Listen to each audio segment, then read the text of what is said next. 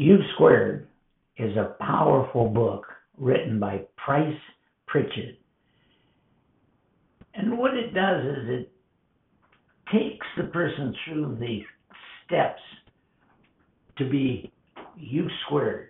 So if you're on a scale of 1 to 10 and you're a 5, you move to a 25. Quantum leaps are dramatic. They're spectacular, but they can be done by anybody. But in the second book by Price Pritchett, which is the Quantum Leap Strategy, he outlines how you can create a strategy to absolutely make quantum leaps. What I wanted to talk about today is the traps that we have to avoid. It's interesting that he finishes the book by giving you the traps that you can avoid. That's in the book, The Quantum Leap Strategy. I've decided to cover three traps that a person has to avoid. One is the methodology trap.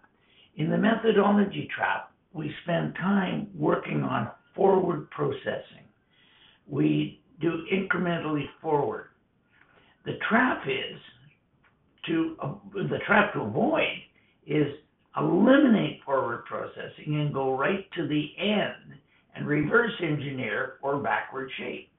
What would it look like when I've made my quantum leap? What would it feel like? What would the sensations be when I've finished my quantum leap? And then backward shape it. What will it look like just before that? In the book, Aging on Fire, we talk about that and say, what age would it be appropriate that you would like to pass on? The guy says 95. Fine. What's it going to look like just before that?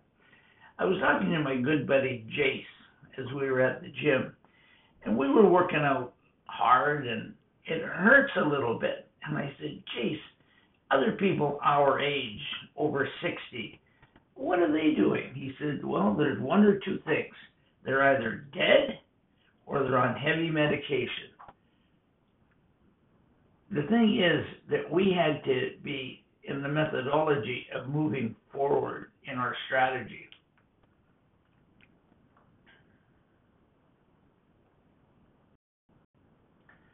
As you move forward in your strategy, you move forward by coming backward.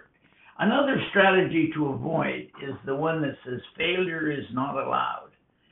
There is no question that in Garfield's book, The Characteristics of High-Level Performers, he said they're willing to take risks. And the reason they're willing to take risks is they're prepared to fail.